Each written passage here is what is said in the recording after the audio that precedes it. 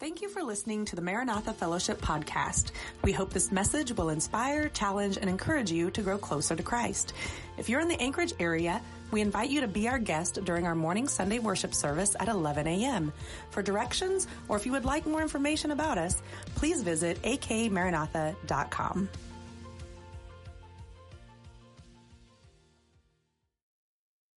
Let's turn to Matthew chapter 5.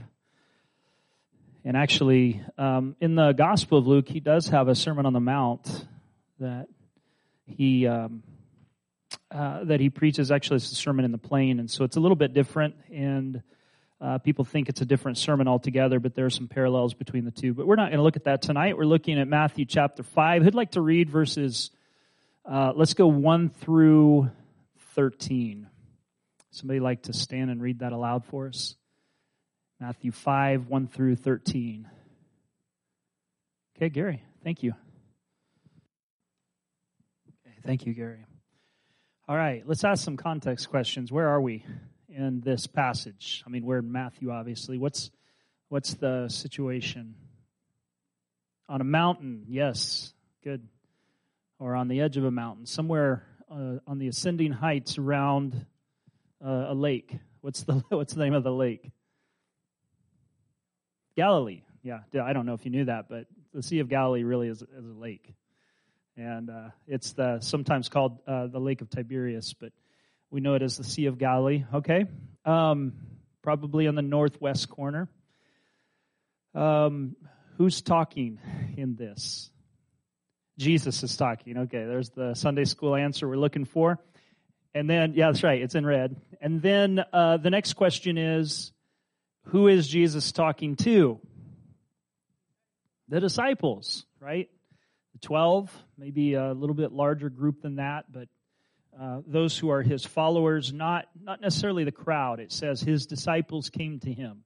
You know that Jesus had many disciples. In fact, you could draw concentric circles around Jesus and find that there were the outsiders who never really liked him. That would be on the outside. And then you have, within that, you would have another circle, and that would be the crowd. There were people that followed Jesus around because of the buzz that was going on, that it was exciting, and there were things happening. They weren't committed at any real level, but they were there. And the moment he said something controversial, they were gone. Do you remember John chapter 6? There's other places that talk about that, but it says many departed, and Jesus even turned to his own disciples and said, "Hey, are you leaving too?" And Peter said, "To whom shall we go? Nobody else has the words of eternal life." In other words, if you read the subtext there, Lord, we don't understand what it is that you meant. It kind of bothers us, but what can we do? You have it all. And anybody ever felt like that before? Like, I don't like this right now in particular, but what am I going to do? Turn away from Jesus? And if we're honest with ourselves, we probably had some times like that in our walk of faith. Okay, so you have the crowds. You have another group of people. We hear about a number that's anointed and sent out in the Bible. How many? 70. They have the 70. Did you know he had something like 70 disciples that followed him? But then within that circle, we would draw another circle, and it would be how many? 12, right? 12 disciples. All right, this is interesting, isn't it? And then you draw a circle inside of that, the 3, and who are they? Peter, James, and John. And then probably John would draw another circle inside of that, wouldn't he? And say, this is the one for the disciple whom Jesus loved. Like, I'm his favorite. John would probably do that. But we have those different circles, and probably each of them represents a little bit different level, either of their commitment to Jesus or to the extent and prominence to which they're called. Not everybody was called in the exact same way that the 12 were called. And I was reading today, I've been reading this little interesting book. Nothing is super new in it, but it just kind of washes through you like something familiar from nostalgia. And it's this book called He Came to Set the Earth on Fire. He came to set the world on fire by R.T. France. And he was saying today that it was expected that disciples would find their rabbi. They would go look for the rabbi. But not so in Jesus' case. He went and found them. Isn't that interesting? He went and found them as the rabbi. And so they began to follow him, and so now he is beginning his teaching ministry. Matthew, you can't exactly take the Gospels, except for, of course, the last week, that they're exactly chronological, because Matthew in particular is known for his topical arrangement of the Gospels, that he arranges things according to theme more than he does when it happened exactly in the ministry of Jesus. Obviously, the Passion Week, that has to be at the end. The birth narratives, that has to be at the beginning. And there are some things that are like general sequence. But there's some other areas within the Gospel of Matthew that are topical. And we're coming into this large teaching portion in chapter 5 through 8, known as the Sermon on the Mount. And he brings his disciples to himself, and he begins to teach them in this. And what I think is really interesting about this is that he's describing characteristics of what it's like to live within the kingdom.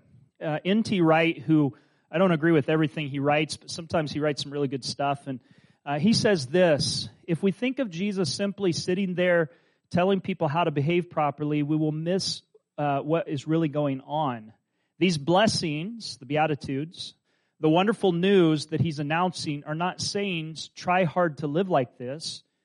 They are saying that people who already are like that are in good shape. Listen, they're already, if you're living like that, you're in good shape. They should be happy and celebrate, even though, he doesn't say this, but even though life circumstances in a large part are against them, they should be happy and celebrate. This, he says, is an announcement, not a philosophical analysis of the world. It's about something that's starting to happen, not about a general truth of life. It is gospel, good news, not good advice. Follow me, Jesus said to the first disciples, because in him, the living God was doing a new thing. From here on, listen to what he says, all the controls people thought they knew about were going to work the other way around. In our world still, most people think that wonderful news consists of success, wealth, long life, victory in battle. Jesus is offering the wonderful news for the humble, the poor, the mourner, the peacemaker. Isn't that interesting? Like, it's all been flipped on its head. And Jesus is saying that those who think they're powerful are not powerful. Those who think that they're weak and are coming at this from a different perspective and are beggars before God are in a good place. They're blessed. I thought as we look through each of these, you can see some things. In each of these, he's saying something about the blessed. Notice in verses 3, 5, and 6. What does verse 3 say? What's the characteristic that's being described there? What, the poor in spirit? Okay. And then verse 5, what's that one? The meek. And verse 6? Those who hunger and thirst. This could be actually in another category, but I would categorize these characteristics that describe the blessed. There's the pronouncement of blessing. There's the characteristic that's being called out. And then there is the reason why they're blessed, why they should consider themselves blessed, okay? Can you see that, those three things in each of these? First, the pronouncement that you are blessed. Second, the characteristic of some kind that is being acclaimed. And then the third thing is that this is the reason why, because these things are going to follow, or this thing is going to follow as a result of that characteristic. And it usually, the blessing or the reward follows in some way, it's connected to in some way the characteristic, right? Those who mourn, they shall be comforting and mourning, they go together, don't they? It's the natural outworking of what you would want to happen if you're mourning. So I'd like you to notice that three of these are a passive quality of living for God. In other words, this is who you are. It's a disposition of who you are.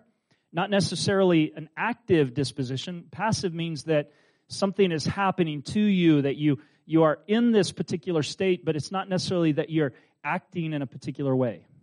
Okay, you may be mourning, but that might not be some intentional thing. It might be that you're suffering, and passively you're in this state of mourning as a result. And the fifth one, the meek. These are those not who charge forth and take the kingdom by force, but those who let God bring the kingdom to them. You understand? And then verse 6, of course, a passive quality of living for God. And then I'd like you to notice in verses 4, 7, 8, and 9 that this is an active quality of living for God. These are active qualities of living for God. So there's a quality that's being described, but there's an active part. For example, a peacemaker. A peacemaker is somebody who actively is making peace.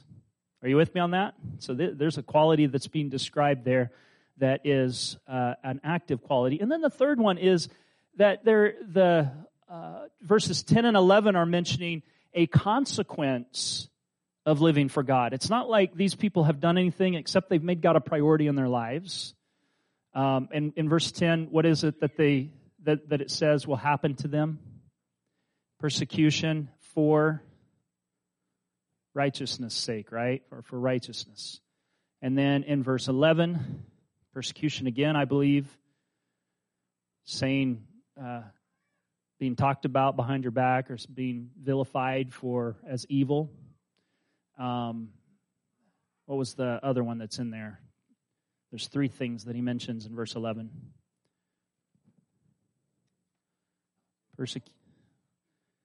Persecuted, reviled, what else? Insulted. Okay, so these three things, these are not things that you're doing as a believer. They're things that are happening to you. They're a consequence, and in that particular case, the consequence is because you're a disciple of Jesus. That these things are happening because of your connection to me. Right? So these are consequences. And I think as he describes these things, sometimes we tend to come at these like commands, like God is commanding you to mourn. Well, we do need to repent and mourn if we're sinful, and we ought to, in some case, mourn the sinful state, but I don't think that's the exact purpose here. It's not in the imperative form like he's commanding us.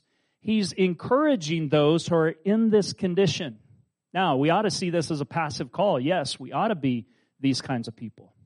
But these are not to be seen as straightforward commands. Jesus is more subtle than that. And the main thing here is the main thing. It's about living for God. That's what this is about. And therefore, those who are living this way will be blessed. All right, what's this one have to do with? Verse 6. Righteousness. And not just righteousness, but something about righteousness. What is it? Hungry and thirst? Seeking it out? Okay. So righteousness. What does righteousness here mean? This is actually more complicated than we might think. And maybe we're making it more complicated. Maybe it doesn't have to be that way, but there are some different options here. And depending on how you understand this, there are Bible scholars who are Bible-believing, evangelical. They go to church every week just like you and me. They love God. That are going to come into at least two main categories. And then there's a third category that I only heard one Bible scholar mention, and I thought of it. And that's not because I'm great. When everybody else didn't think of it, I started to question whether I was even on the right track with it. But I'm going to mention it, and I think it underlies all of this and may not be the main point of what Jesus is trying to say. But what is righteousness here referring to? Do you know that the word righteousness is found 10 times in the Gospels? And if you exclude John, it's only found 8 times in the Gospels. So if we're talking about the other 3, what do we call them? The Synoptic Gospels. They're kind of parallel. Maybe you've noticed when you read Matthew, Mark, and Luke that they're a lot alike. And then you get to John and you're like, this sounds like a different story, except the main character is the same. And then you come to the end, and of course the same things happen. But John intentionally tells different parts of the story because all the other stuff's been covered. Okay, so the first 3, Matthew, Mark, and Luke, they bear a similar quality to them. Here's what's interesting about the word righteousness in Matthew, Mark, and Luke. It occurs 8 times. 7 of them are in Matthew. Don't you find that interesting? 7 times in Matthew. And only 1, I think the other one's in Luke. So that's interesting to me. And so I started thinking about this a little bit and looking into it. And the word righteousness is almost always, I think there's one exception to this, 6 times I think it is, it's used of personal righteousness towards God. Okay? Personal righteousness towards God. Remember how we said that words in English and words in the Bible language, they don't always line up one for one. Do you know within the word righteousness we have, which the Greek word includes justice, it includes truth, it includes righteousness and vindication. All of those are in the word that we translate righteous. So how does the translator decide? We have to use context to understand the meaning of this. And so when we come to Matthew, we find that he's usually using it in the moral sense of how we relate to God, how we live, what we act like, what we do with our lives. That's what he's primarily talking about. So here's the way this is often translated. The NIV, as we have read, is blessed are those who hunger and thirst for righteousness; they'll be filled. The New Living Translation says, God blesses those who hunger and thirst for justice, for they will be satisfied. That's interesting. The Revised English Bible, it's a British translation, says, blessed are those who hunger and thirst to see right prevail. They will be satisfied. And the Bible for Everyone, blessings on people who hunger and thirst for God's justice. You're going to be satisfied. That's what it says there. You're going to be satisfied. And the Good News Translation, happy are those whose greatest desire is to do what God requires. God will satisfy them fully. Okay. So I wanted to draw out how this is sometimes seen here when we talk about righteousness. And we'll put it up at the top.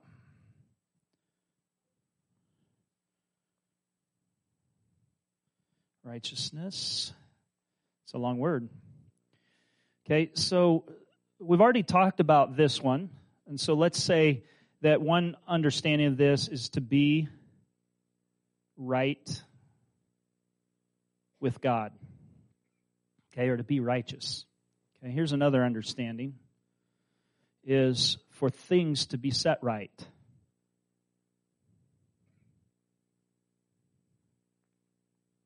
I'm going to talk about that in just a moment. But then this one could further be divided into two. And one of them is imputed righteousness. And if you're Reformed, you're going to love that one. And we love it too because it truly happens to us. And then the other would be lived. Okay? Can you read that handwriting? This thing moves when I write, so it's kind of shaky. And this would come down to justice being done. Or vindication. So here's what we have is we have this divide between two basic things and then a further division. And so when people understand this, the New Testament scholars, for example, understand this. They understand righteousness to either to be right or to be set right. Okay? So what do we do with all of that? These are the options. So the first option is to hunger and thirst to be righteous, which means desire to live right in the eyes of God. This comes off naturally, those who mourn. Okay? And it also, the other one might come off those who mourn because we mourn because of either sins we've committed, which we should, or we mourn because of the sins that are happening in a fallen world, which we also should. And these things have to do with both of those. Okay? The second could be hunger and thirst for things to be set right, justice, deliverance, salvation, vindication. If you're a first century Jew, what is it that you're hoping will happen with the Messiah? Restoration of Israel, to be set right in the eyes of the world, to show that we've followed God, we've tried to follow God, and that we are truly His people, and He's truly the King of the universe. That's what you want to see. So what's your hope? Your hope is vindication. We want to see God's people vindicated. We want to see justice be done. It's not right that the Romans should set up their temple guard or their guards within the temple and that should be okay. It's not right that they should possess the Holy Land that was given to Abraham. It's not right. And so you have a whole group of people along the spectrum, all the way from the Essenes who just gave up on the whole system, all the way over to the Zealots or the Sicarii who violently took arms against Rome. And then you have a whole spectrum of people in between. But there's a lot of hope here that when this Messiah comes, He's going to do this thing on the right over here. He's going to set things right. And so one understanding of this is that blessed are those who hunger and thirst for things to be set right. They're going to get what they're hoping for. Okay? That's one. I don't think it's the most natural way to take it, but if you're a first century Jew, that might be how you take this. It might be. Okay? I think the second is a little better, but there's a third category I want to mention. Actually, Craig Keener and the ESV Study Bible, they mention this one, that righteousness would be some kind of a roundabout way of saying God. Okay? The righteous for the righteous, I don't think it probably is that, because you would expect to find something like a definite article, like the word "the" in front of it, and I'm not sure that that's there. But they're hungering and thirsting for God, and I really think that this lies behind all of this, is that there's a hunger for God in all of this. Okay, so that needs to be the case, whether you choose option A or B, and there's good people in both categories. I've got a list here of 15 different guys, 15 different people. Some of them are in both categories. They think it means both. But 15 different Bible scholars, and it's almost evenly split between them about which is which. What are we hungering and thirsting for? Well, I think both of them are true biblically. What does Jesus mean here? Well, let's talk about that a little bit. What does Jesus mean here? Does he mean one thing or does he mean another? Okay, so that's the question. Well, let's talk about the things to be set right. What kind of promises are there in Scripture related to that? Things being set right. Psalm 24, verses 3 through 5. Who may ascend to the hill of the Lord? Who may stand in his holy place? The one who has, what? And a pure heart, who does not lift up his soul to an idol or swear by what's false. And then it goes on to say, they will receive blessing from the Lord and vindication from God their Savior. Vindication. Okay. What is vindication? Anybody know what that means? What is it? I'm sorry, still... Make innocent, okay. Dax. Wrong set right, okay. Anything else? You're proven right, okay. So I looked this up, and there's two parts to it. One is to be cleared of blame or suspicion, to be declared innocent, okay. And this is really important because throughout history, and Jesus promised this, the people of God have been vilified because right is called wrong and wrong is called right. And right now, it's happening in our world. If you take a stand and you say that homosexuality is wrong or that it's wrong to allow people to transition from gender to gender, if you say that's wrong, you're so narrow-minded and you're evil. Okay? And the last day, we're going to find out who's right on that issue. Right? We'll find out. Now, we don't have to be hateful about it because in the end, we win. Right? It's more about, hey, look, here's the truth. You can vilify us if you want, but God will vindicate those who are his. And it's happened with the Jewish people, too, that they've been villainized. There were times, even sadly, by the church where people suspected them of bringing the curse upon Europe. And in fact, I heard that when the plague was running rampant, a lot of times it didn't touch the Jewish community. And here's one of the reasons, is because a lot of the Jewish people kept cats. So if you're a cat lover, you're going to love this. The cats killed the mice carried the plague. Are you with me? And the reason that Christians, a lot of them didn't have cats, is that they were superstitious and thought that they carried evil. It's interesting, isn't it? And so it actually was kind of their undoing in a way. I'm kind of getting off track here. The point that I wanted to make is that vindication is to be proved right. Here's the second part of it, is to be shown blameless or clear of blame or suspicion. And the second is to be shown to be right or justified. So now as we think about that, there's going to come a time when God is going to say, yes, I knew you. You did what was right, if we did what was right. And even though the world may vilify it or see it as something wrong, he's going to set things straight.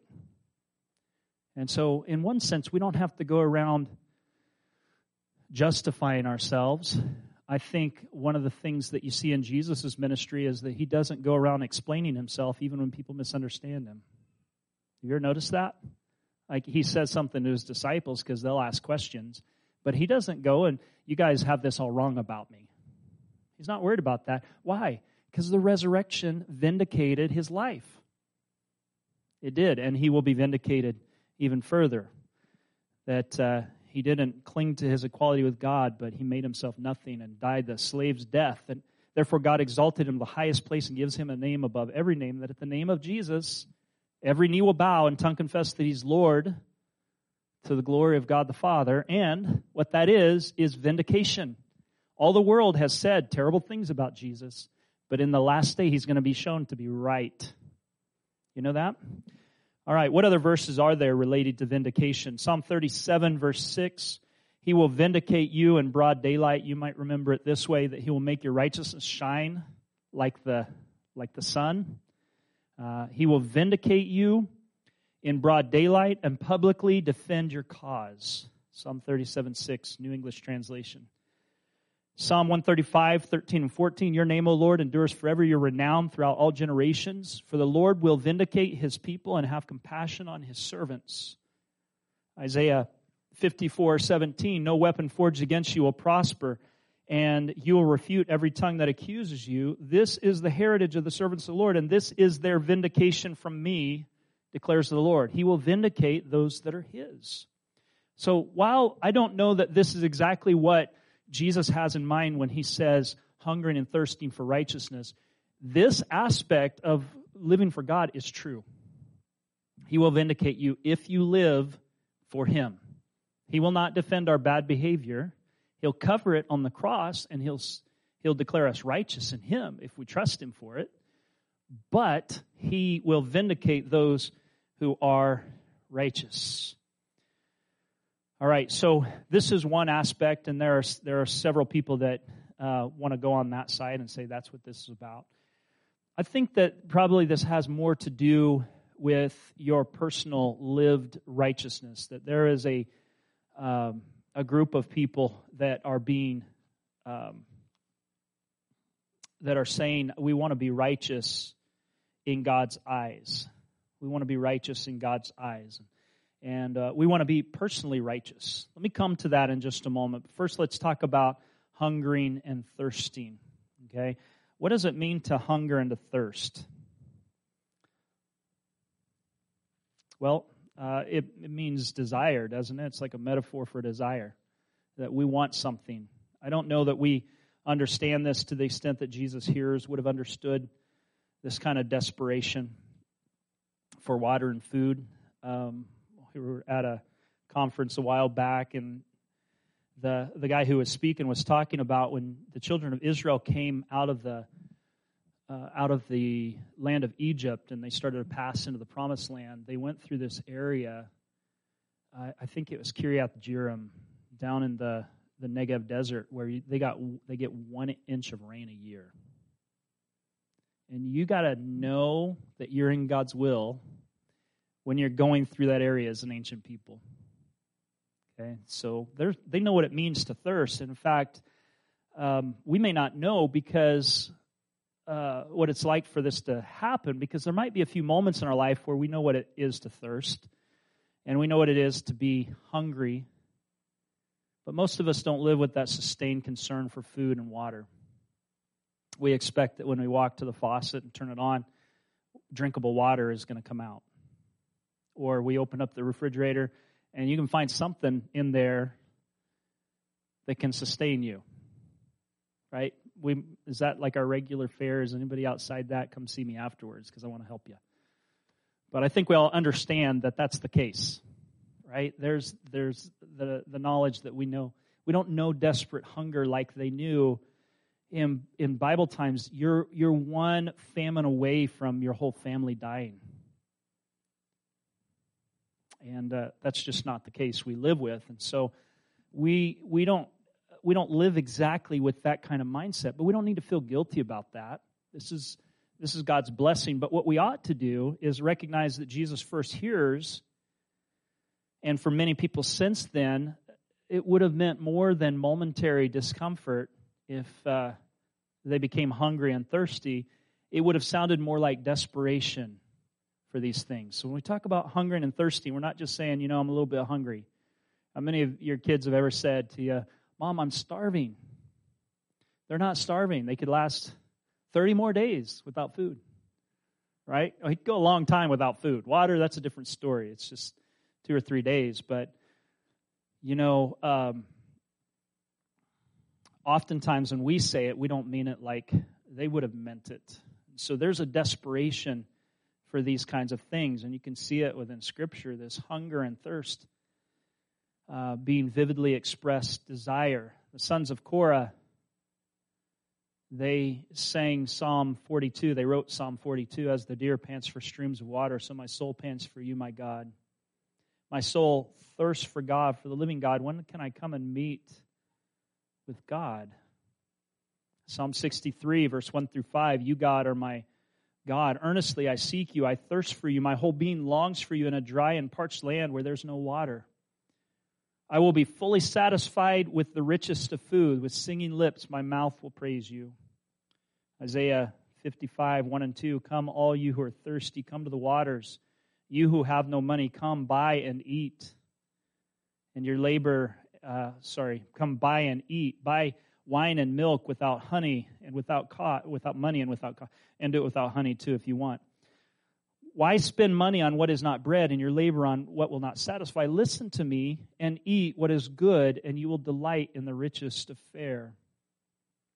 John 6:35, Jesus declared, I'm the bread of life. Whoever comes to me will never go hungry. Whoever believes in me will never be thirsty. And Jesus said to the woman at the well, I can give you water and you'll never thirst again. Okay, so there's something in here that lies at the back of this hungering and thirsting that has to do with God. Jesus specifically is raising up the issue of hungering and thirsting for righteousness. J.C. Ryle in his commentary says, the Lord Jesus calls those blessed who hunger and thirst after righteousness. He means those who desire above all things to be entirely conformed to the mind of God. They long not so much to be rich or wealthy or learned as to be holy. Blessed are all such. They shall have enough one day.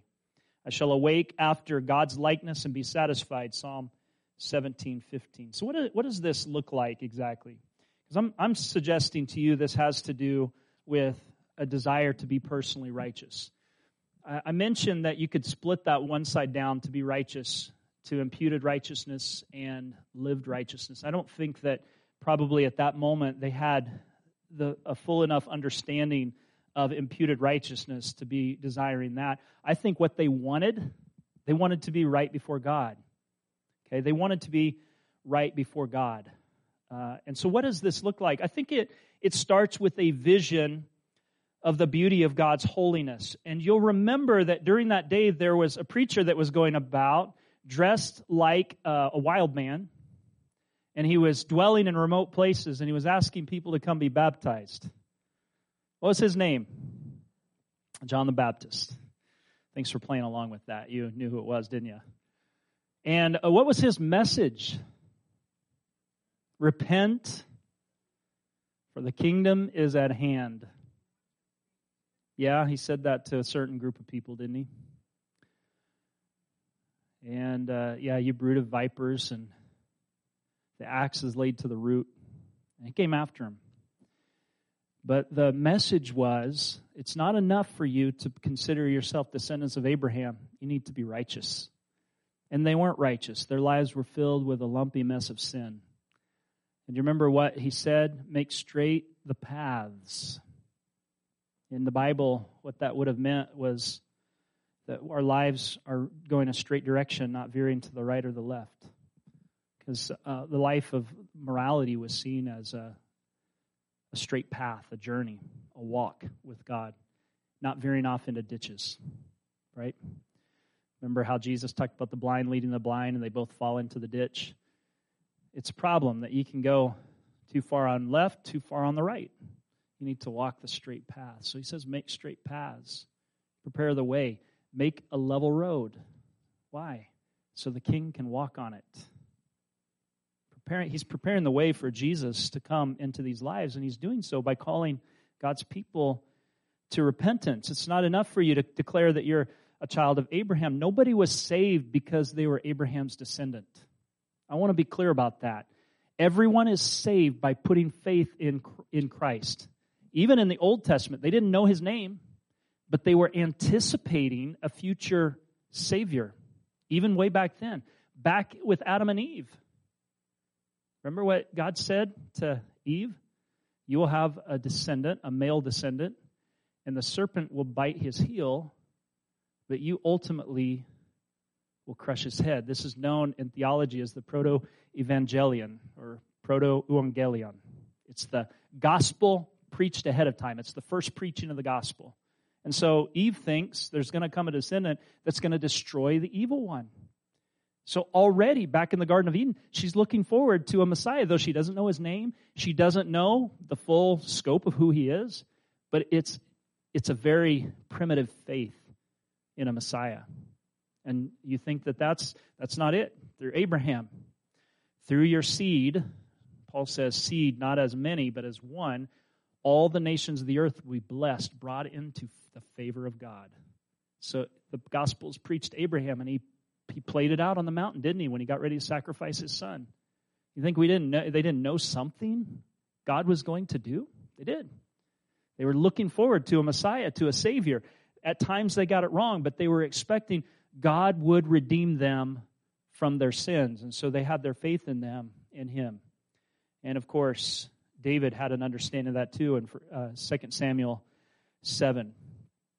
And so there's this anticipation in that. It's not about so much being a descendant of Abraham as it is of trusting in the Lord and his Messiah for salvation. And so they're looking forward to this kind of thing. How does this all start, this hungering and thirsting for righteousness? I mean, I think we have to some extent something that God's put within us is a recognition of the beauty of goodness. Do you know what I mean by that? That we may not like it, we might be offended by it because we're not good, but I think there's something in us that sees the beauty of an innocent child and says there's beauty in that. Okay, there's something in us that sees when somebody is truly good to see beauty in that. We see beauty in that. I think it's innate. Even though, because of our fallen nature, we don't have the capacity to do that. We still see the beauty in it. Okay, so I think there's something that to be said for that. But I think really what happens is it starts with a vision of the beauty of His holiness. We meet in God, one so pure that He has beauty beyond description. He is perfect beauty. There is moral beauty in Him that we may long to possess. Fortunately for us, holiness is one of those communicable attributes of God. You know what I mean by communicable? That means something that we can receive from Him, something that we can have, we can share between us, His holiness. Can we share the omnis? What are the omnis? Omniscience, which is what? All-knowing. We might think we're all-knowing. We're not. What's the other one? There's two more, actually. All-powerful, omnipotent. Okay. Omnipresent. And we wish it could be there. Somebody was making the case recently that we attempt to live that kind of life through our cell phones. We feel like we can be almost anywhere present. We can know all things. We got little computers in the back of our pockets that know it all, or presume to know it all. It's one thing to have information. It's another to have knowledge. We can't share those qualities with God. And I'm going to tell you, in my honest opinion, this is my opinion, I don't see it anywhere in Scripture, but I don't see the alternative either. I don't think even in eternity we become any of the omnis. I think we still are growing in knowledge of God every day through eternity, and there's enough of Him to keep us enamored. Okay? I think that's different. I think God's character is different in that way, and His person is different in that way than ours, and His infinitude. And there are other things, but one thing that He said we should share, and He revealed that He wants to share with us, is His holiness. He says, "Be holy, for I am holy." He wants to share His holiness. And this is the beauty of who He is. And so we need, I think, an awakening to that sense of moral beauty that's found in God. And we can meet that in Christ. And so we need this awakening to God's holiness or moral beauty, His perfection. And to do so is to understand that He is more than just perfectly good. He's radiantly and beautifully good in moral perfection. In other words, I can't describe this in words, but there's something about Him in His moral beauty that will draw us to perfect goodness, if we only could see it. Is that right? So we are awakening to His moral goodness. And the third thing is awakening to our own unholiness. Could we save that till the end, Sierra? Thank you. Awakening to our own unholiness, which is where a contrast starts to happen. We see ourselves in light of moral perfection, and we say with Isaiah, "Woe is me, I'm undone." Have you thought about this for a moment? In Isaiah 6, Isaiah has already had a prophetic ministry. He knows something of God's holiness. Would you agree with that? So we got 5 chapters there of prophetic ministry happening. He knows something about God's holiness, which suggests to me that this is an ongoing revelation that we need to have. So he meets the holy God in Isaiah chapter 6 in a more complete way. What are the seraphim saying there? Holy, holy, holy, the thrice holy God. Okay, so we have in English, we have the positive statement. It's just some kind of statement that's made. And then we have the comparative statement. And then we have the superlative statement, which means a regular statement would be holy. Okay? A comparative statement would be holier. Okay? This is holier than that. A superlative statement is the holiest. Okay? So that takes it to the nth degree. In Hebrew, one of the ways that would be communicated was by repetition. And so to say God is holy is the positive statement. To say He's holier than us is the comparative statement. To say He's, let me go back. To say He's holy is the positive. To say He's holy, holy is the comparative. To say He's holy, holy, holy, that's superlative. He's the holiest of all. And so in His moral beauty, anytime we who are sinful flesh come into any kind of close proximity to that holiness, there ought to be, by contrast, an awareness of our own unholiness. And in fact, as we do that, I think Isaiah's story shows us that he may have had an encounter before with the holy God that called him to be a prophet, and then at some time later in his walk, he meets God in a new way, and that is expanded. Like he didn't see the fullness, and he still didn't see the fullness, but he saw more completely the holiness of God in Isaiah chapter 6. And so I think that's important to understand, is that we may come to a place in our walk with God where we see His holiness in a greater way. And what that may do to us is 2 things. One, it may show us that the closer we get to God, the more we feel unworthy of Him in ourselves. And that's a natural thing, okay? In ourselves. Make sure you're clear on that, because I know we could take issue with that kind of thought. Like we should be accepted in God's presence. You are, but not because of your own holiness, right? We are because of imputed righteousness that's given to us through Christ. But then the other thing that happens as a side effect is that we hunger and thirst to be more like Him in righteousness and true holiness. Do you see what I'm saying? Is that when we encounter God in this way, it calls us upward, while at the same time we recognize the greater distinction between us and Him. That's kind of a paradox, isn't it? That we recognize how much greater He is, but what we need to come out of is this understanding that we're good, we're all good, and nobody needs to make any moral improvement or grow. And the reason we've come to that is we've stopped, in contrast to God, we've not seen the vision of His holiness. What we've done is we've brought holiness down to the level of humanity, and we've compared ourselves among ourselves. And Paul says those who compare themselves among themselves are not wise. It's not wise to do that.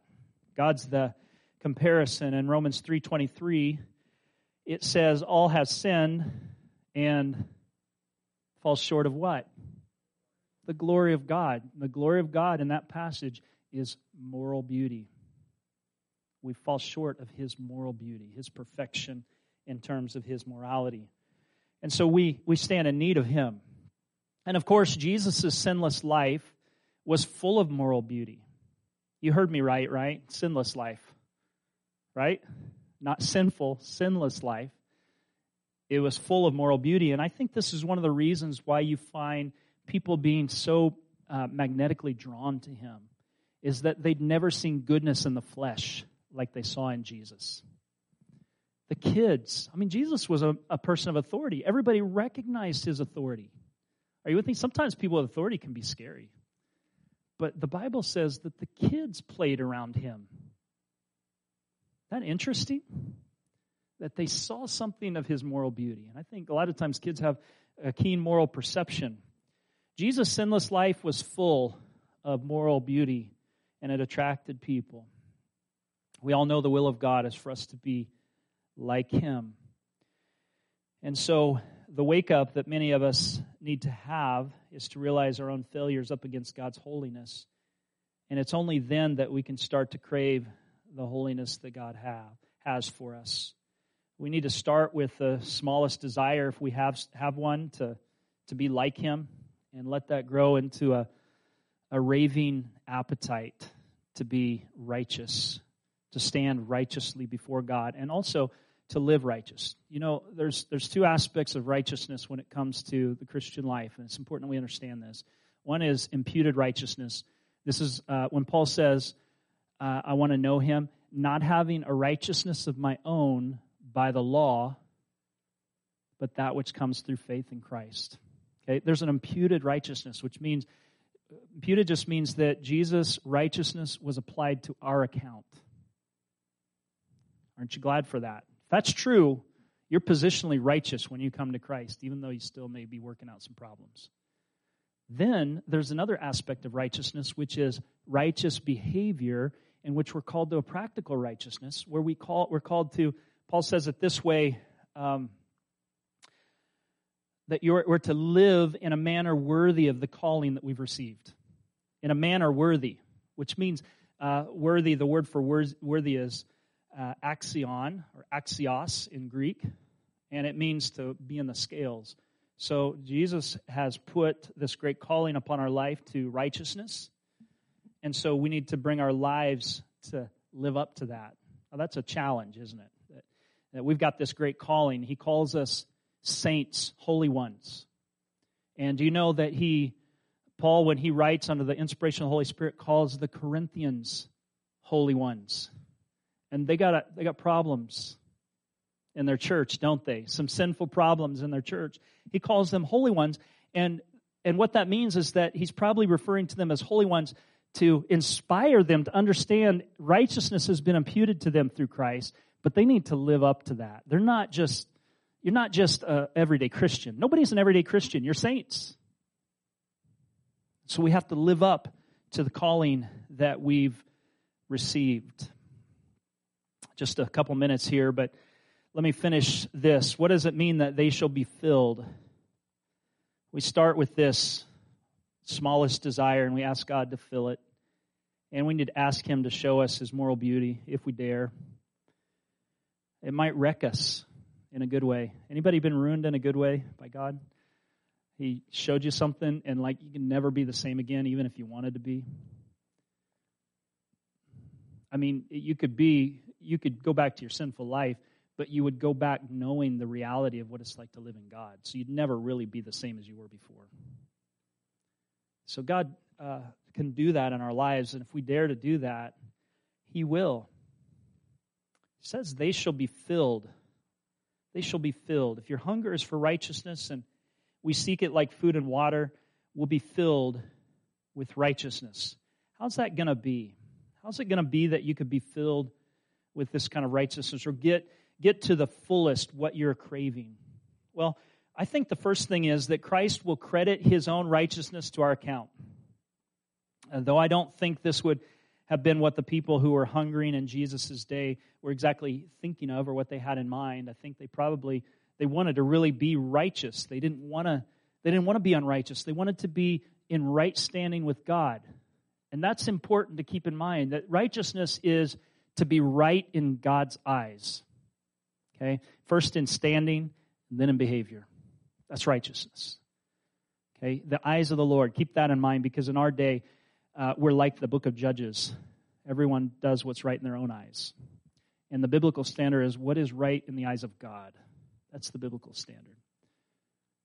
So, what happens? The first thing is, I think, the Holy Spirit, Christ will credit righteousness to our account.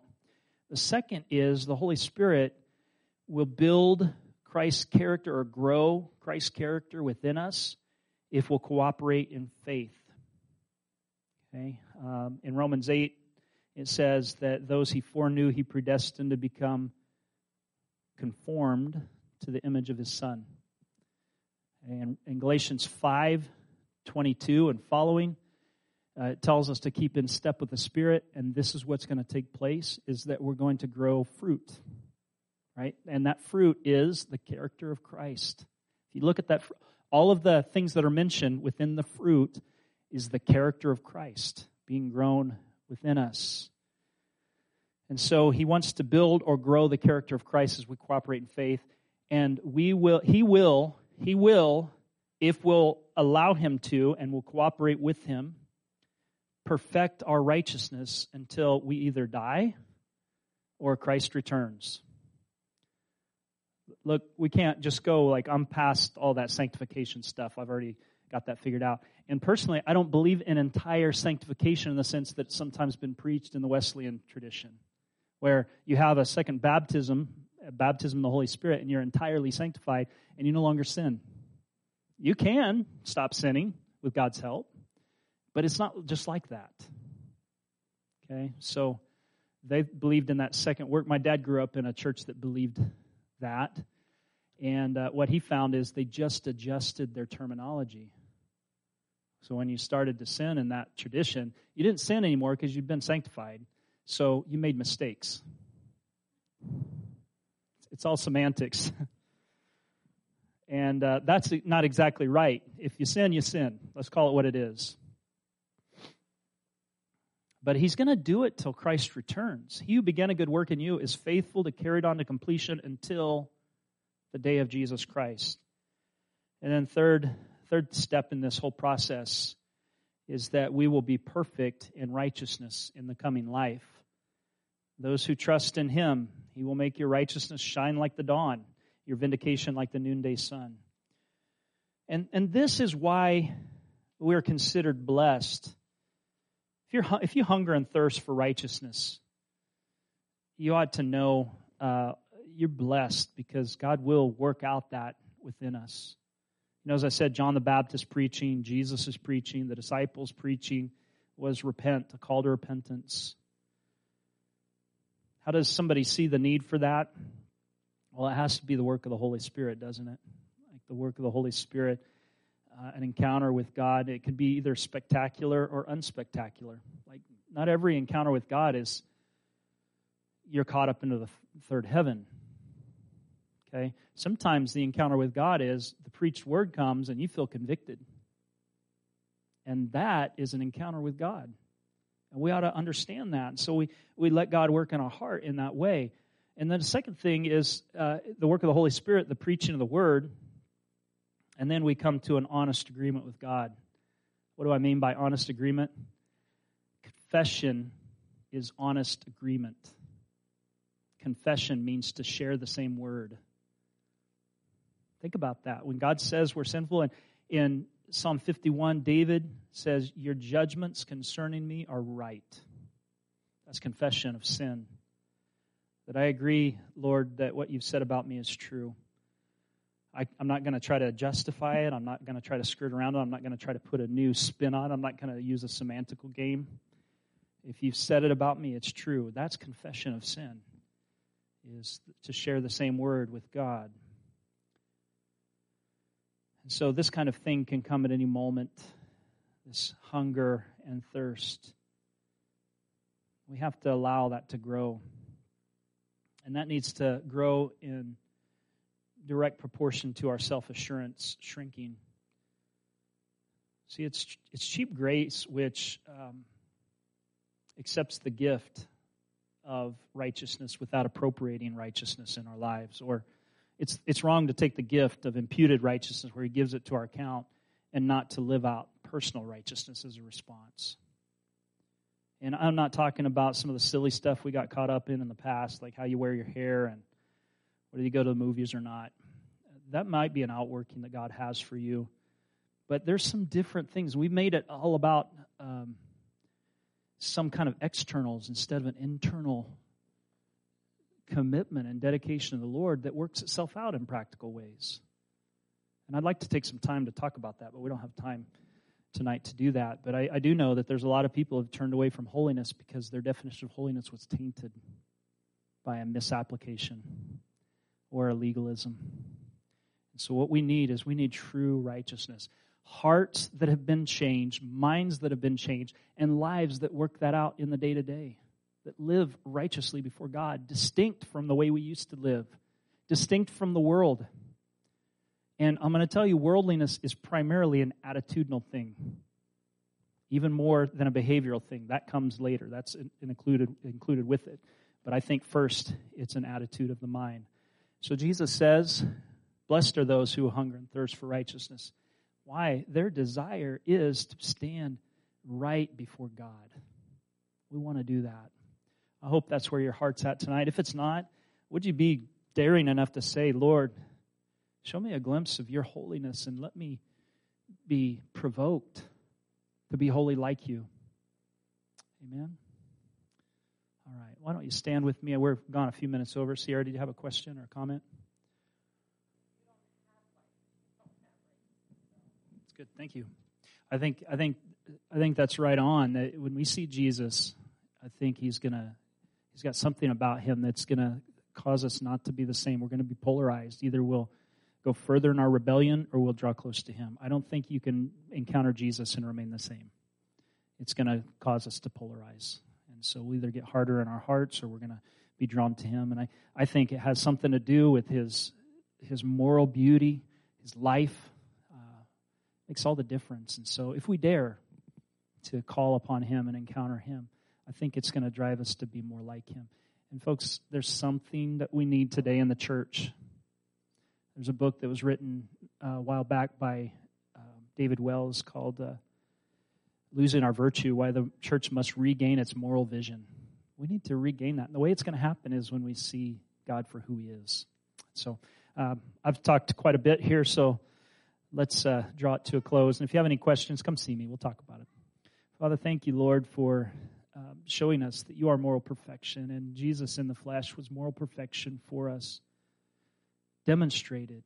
And I pray, God, that you would help us to want to be like you. And if we're not wanting to be like you, show us what's wrong. Show us what's wrong, what's keeping us there. Maybe it's the deceitfulness of sin or the enticement of the world or some kind of blinders that we've allowed ourselves to be put back under. We've found freedom, but we've been entangled again in a yoke of bondage. I pray, God, that you break that free and help us to see so that we can be the beautiful church, a glorious bride without spot or wrinkle or any such thing, because we hunger and thirst for righteousness. Help us, we pray. In your name, amen. Amen. God bless you. Thanks for being here tonight. Thank you for joining us today. If this ministry has impacted you, we would love to hear about it. You're welcome to message us at akmaranatha.com/contact or message us on Facebook at Maranatha Full Gospel Fellowship. We pray you're blessed by the message and have a wonderful week.